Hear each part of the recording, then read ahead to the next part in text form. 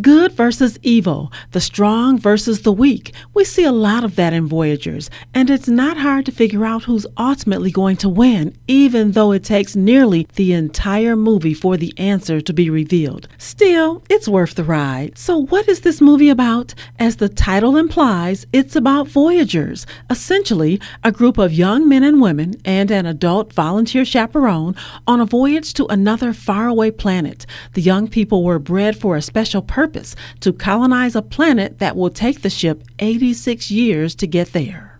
We breed and raise our own crew. 3. Train them in isolation to prepare them for life in space.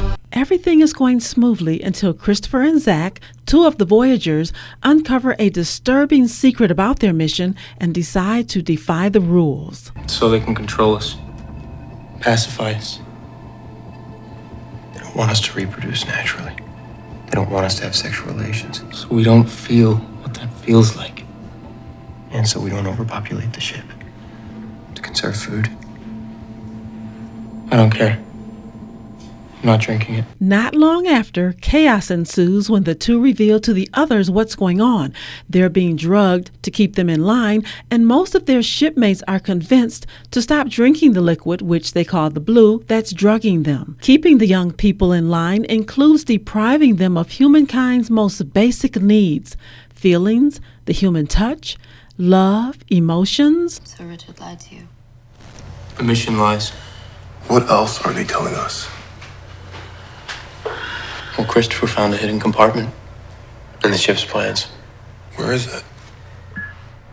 Pod 23, unmarked, behind a wall. What's inside? I don't know yet. Don't tell Richard you went off the blue. He's going to force them back on it anyway. Yeah, maybe. By then we'll know what it feels like. In that scene, they're finding out what an electric shock feels like. And once they know what it feels like and they're no longer being controlled and deprived of things most people take for granted, you can imagine what happens next. Lust takes over, friends become enemies, and jealousy causes bitter conflicts. This movie raises the question as to whether conflict is an inherent trait. Also, do people need to be controlled in order to get along? Even though you know you're going to die, is it okay to live like there's no tomorrow, no matter what the cost to yourself and others?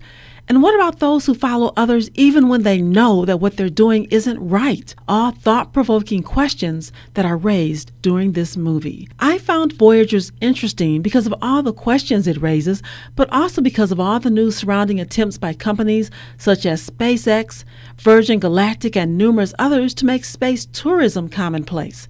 It's a pretty good movie, but not a great movie. Although I do have to give Neil Berger big props for writing a pretty good story where just about the entire movie takes place on board the ship. He also directed.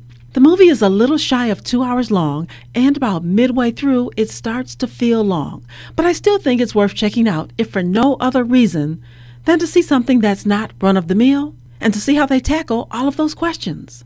I'm Terry Lee. Thank you so much for joining me for this edition of Terry Talks Movies. Be sure to listen to my other episodes, and as always, please share with your family members, your friends, and everyone else. Thank you so much.